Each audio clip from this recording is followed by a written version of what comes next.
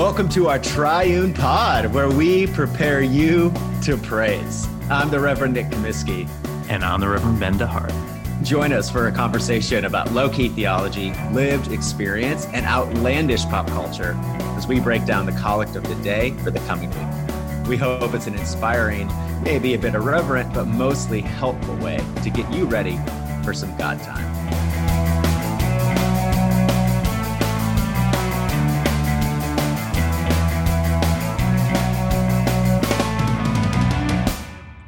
Welcome back, friends, to our Triune Pod. Nick and Ben here. Nick, what's been giving you joy lately?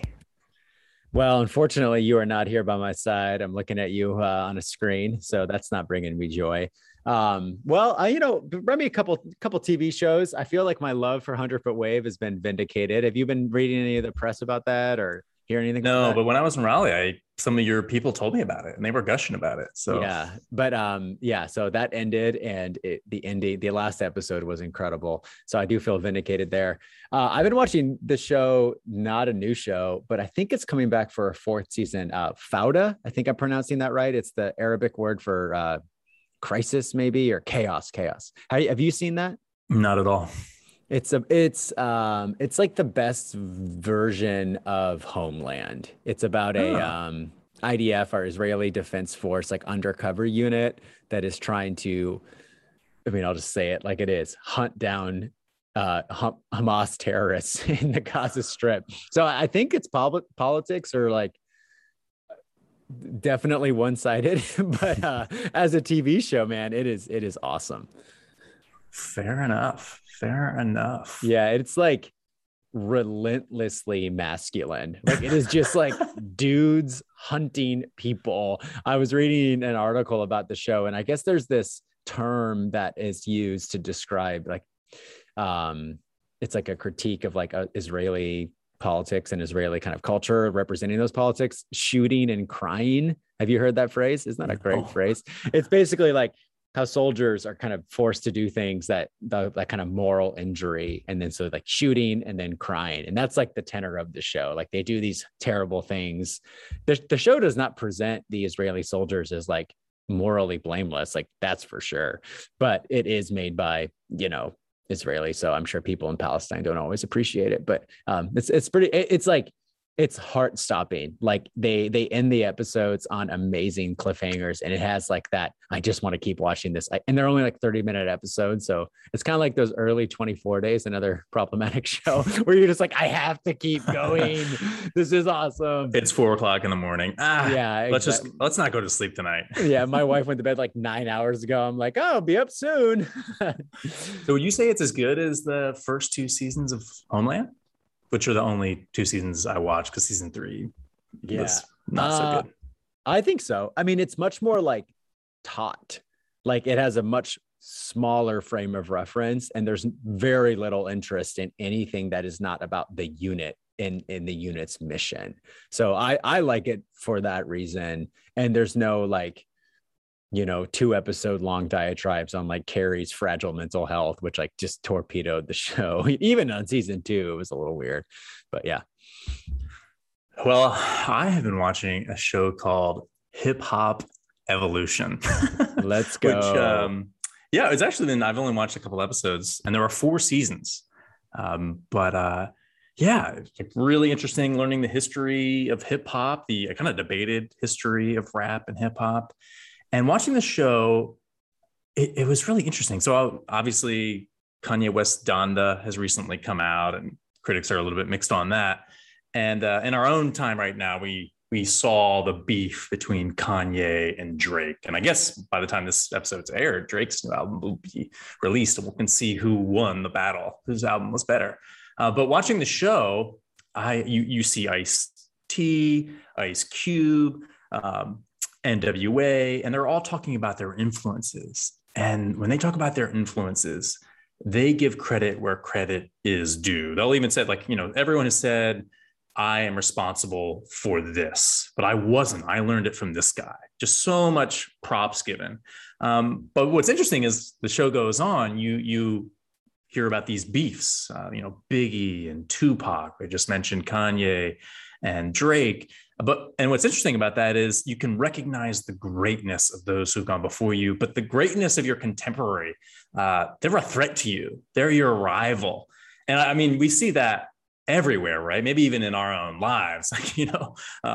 If the preacher down the road, who's a really good sermon writer, were alive 20 years ago, I'd be like, oh man, that preacher is great. But because they're at the church down the road, I'm like, oh, they suck. Or the example that comes to mind for the few theology nerds listening is Karl Barth and Emil Brunner. I'm not even sure if I'm saying the second guy's name right, but they have this big rivalry where they are two of the most important theologians of the 20th century. And if Karl Barth would have been alive, 30 years earlier, they probably would have liked each other. And that phenomenon to me has just been really interesting. Well, to ask the question, our 17 listeners are asking right now, Ben, who are you beefing with, man? Who's your rival? I mean, after visiting you in Raleigh, a little bit. I mean, yeah. No, I was very impressed. I was there this past Sunday, which will be the Sunday before that for you guys. And during COVID time, it was packed. It was full, not like recklessly so. I mean, people were distanced, people were wearing masks. Full disclosure, let me say that. Yeah, I mean, luckily the MAGA flags were not out that Sunday. No, I'm just kidding. Yeah, but believe it or not, people in Raleigh, North Carolina, everyone was wearing a mask. So stop hating on the South. But yeah, up in New York, I mean, it is maybe because it's the epicenter of the pandemic for the U.S. It's been really hard to get people to come back. And speaking of comparing, Jake and I have felt better about ourselves because we feel like we're doing better than the church down the road or our fellow Episcopal churches in New York City. But it's still like a fraction of what we had in, March 2020. So you're my rival now. That's good, man. Well, the narcissism of small differences rears its ugly head once again. Man, Kanye, Drake, if you're listening, that's what it is. All right, so let's get to the collect. And it goes like this. Oh God, because without you, we are not able to please you. Mercifully grant that your Holy Spirit may in all things direct and rule our hearts. Through Jesus Christ our Lord, who lives and reigns with you in the Holy Spirit, one God, now and forever. Amen. All right, Nick, what does this collect mean? What does it mean? Well, let's talk for a second about the form. The form, FORM. I think this is definitely a top 10, maybe even be a top 5 collect for me personally. And I'm a big fan of the like Hemingway prose style, like very direct and assertive. And I think the way it starts, it's so striking. Oh God, because without you, we are not able to please you. I think this is one of those first collects that kind of just seared it into my brain when I was first going to prayer book churches, because I don't know, maybe I'm alone in this, but I feel like it's such a memorable and striking opening. And what it presents, and this is the first thing we might talk about. Well, actually, let's talk about this second, but let me finish. So it presents this kind of conundrum, almost like this circular logic. We are saying, in effect, that without the presence of God, we are unable to please God, or without the aid of God, we are unable to please God. It takes God to love God, as like 1 John says. So I think it is a biblical truth in the ascription, but it raises these like kind of both philosophical and much more existential questions, like God wants us to please him, but we also need God's help to please him. So how does that work itself out, in daily life, right? It's kind of a tension. Yeah, no, I'm looking for you to solve that. Well, okay, I will. No, I do not. But I think what the real heart of the collect, and I think maybe we'll end by solving that grand existential problem. But the heart of the collect is the actual request. We ask that God would mercifully grant his Holy Spirit to, in all things, direct and rule our hearts. Because we recognize that without God, we are unable to please God. We ask for the presence of God to, in all things, direct and rule our hearts. Now, I don't want to bore our listeners with a history lesson. And I realize the more times we say the prayer without it being in front of you, the harder it is to follow along in the prayer. It's in the show notes. You can follow along. That's great. But in the version of this collect that is in the like more quote unquote binding authoritative versions of the prayer book, like the 1662 prayer book, there is actually I think a pretty subtle, but substantive change in the request. So where we say, mercifully grant that your Holy Spirit may in all things direct and rule our hearts, the way the prayer originally read was this: grant that the working of thy mercy may in all things direct and rule our hearts. So instead of the Holy Spirit directing and ruling, it's God's mercy directing and ruling our hearts, which I think that is a much more, it's much more easy to imagine how that works in everyday life.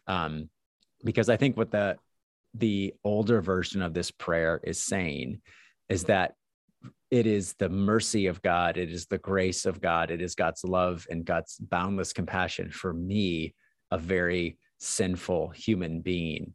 That love that breaks through, that finds a way where there is no way. That is what softens us. And that is what it sways us and inspires us and enables us to live a life pleasing to God. I mean, we all know that this is true in relationships, right? Like when my wife extends grace to me when I very much do not deserve it, that engenders this desire to actually live in a way that is pleasing and helpful to her. And I think it goes the same in our ultimate relationship with God, is when we are centered or riveted to God's expressions of mercy seen in the cross, we have this profound, expulsive affection that orients us to the Lord. So it's, the Holy Spirit, of course, we want to talk about the Spirit directing and ruling, but I actually like the older words: grant that the working of thy mercy may in all things direct and rule our hearts. It's when that is on video and everything else is on audio, when that's in color and everything else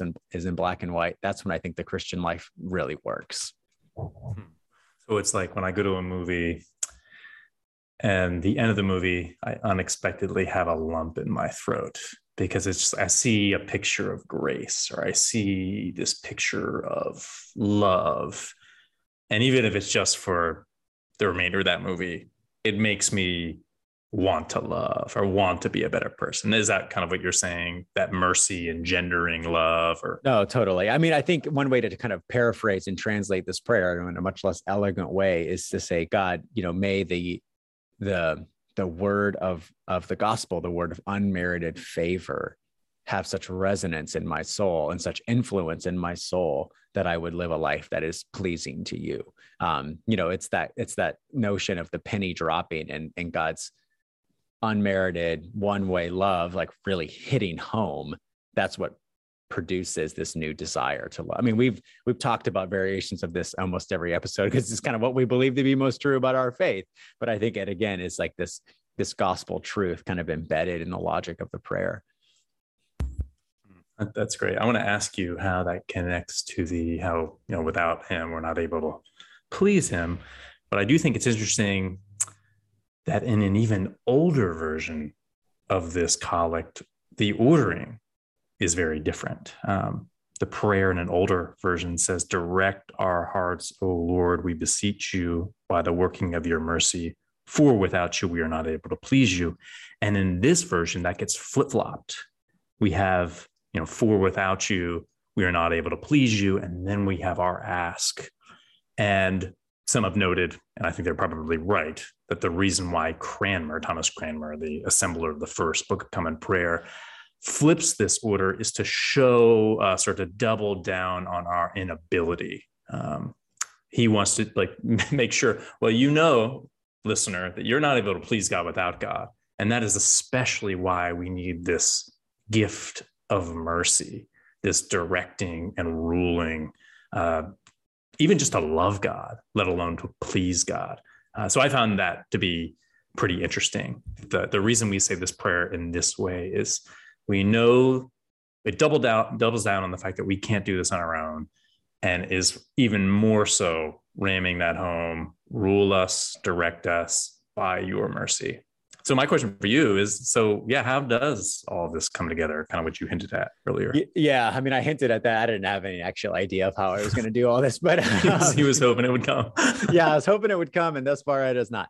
Well, I think another way of putting what you just said is like, it's a law gospel thing. The truth that we are unable to please God without God is a biblical truth, it's not necessarily good news, right? It's something that is indicting and it exposes our frailty, but it doesn't engender it doesn't get us through the impasse. It just kind of, in fact, it's like kind of offensive on some level. It definitely is. Yeah, it definitely is.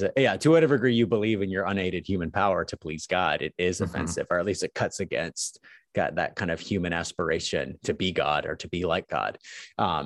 So yeah, it's the law. It's a true word. It's a good word, but it's not a like salutary word. And so then I think I guess what I would say, not so much in terms of logic, but in terms of experience, that kind of philosophical puzzle gets solved concretely in the experience of grace and the experience of being loved. Because I think when God's mercy is operative and influential in your soul, those types of big theological questions, I guess, like the volume gets turned down on them a little bit. And when the mercy of God is indeed ruling and directing you, I like both of those words, right? Rule and direct. It's one rule, it's one thing to know the good. It's another thing to have the power to do the good. And I think rule to me speaks of knowing the good. Direct speaks of like influence towards the good. And when the mercy of God is operative,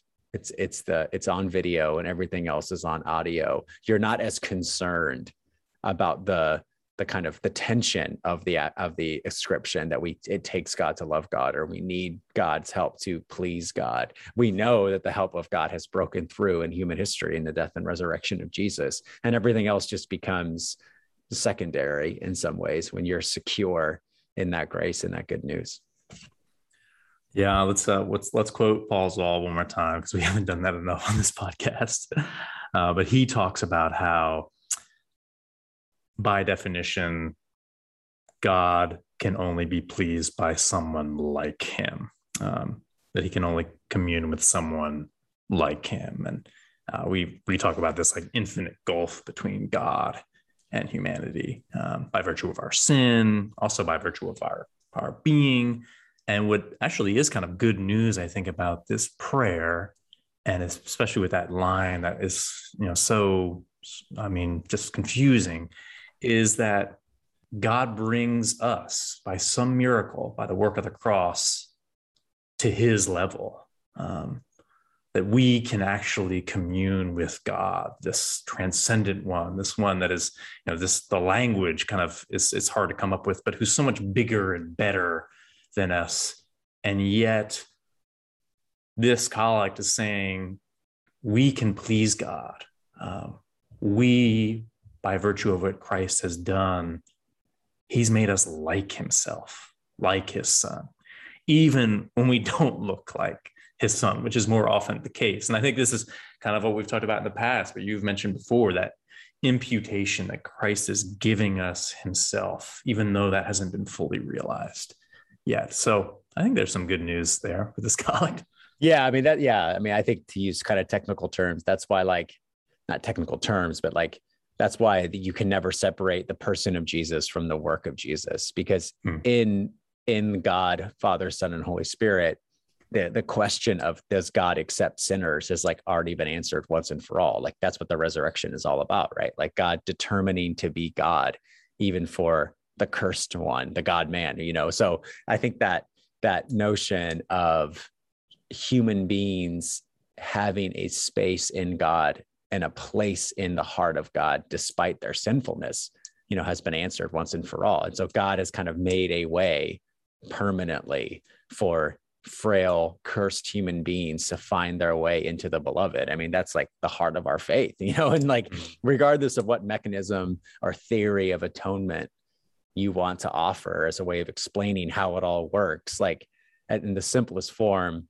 God became a human being. That human being received the full curse of the law, and that same human being heard God's resounding yes on Easter Sunday. And that means we, as human beings under the curse of sin, will hear that yes, or have heard that yes already in him. Yeah. And it's almost as if God is looking at us, God who is outside of time is looking at us almost in a way like we're already made perfect. We're already made righteous. even though right now we have a foot in the pool and a foot on the ground, righteous, unrighteous together. And yet, like communing with like, God is looking at us from the eschaton, so to speak, which is really cool. Oh, that's cool. I mean, that's kind of there's everyone has their own shorthand descriptions of the gospel, but for me, the one that kind of makes the most sense is like, yeah, everything that's true of Jesus is becoming true of me. And so everything that is true of Jesus now in his life in the triune, whatever eternity thing is like going to become true of me. And in the same way that Jesus lives this, perfectly whole life in the love of God, like that's kind of already true of me now in some abstract sense, but will one day become very true of me, when we are with the Lord. May it be so. Pray us out. All right, I'm gonna pray the old version. I know it's confusing, but just because that's the one that we've talked the most about.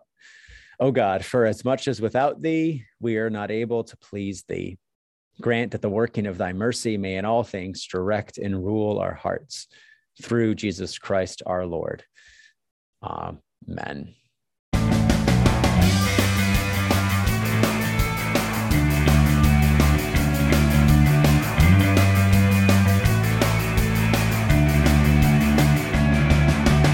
How about that episode of Our Triune Pod? Now that you've been prepped for praise, won't you do us a solid and subscribe and review? We promise to keep the outlandish illustrations coming. So be sure to join us for another episode of your new favorite podcast.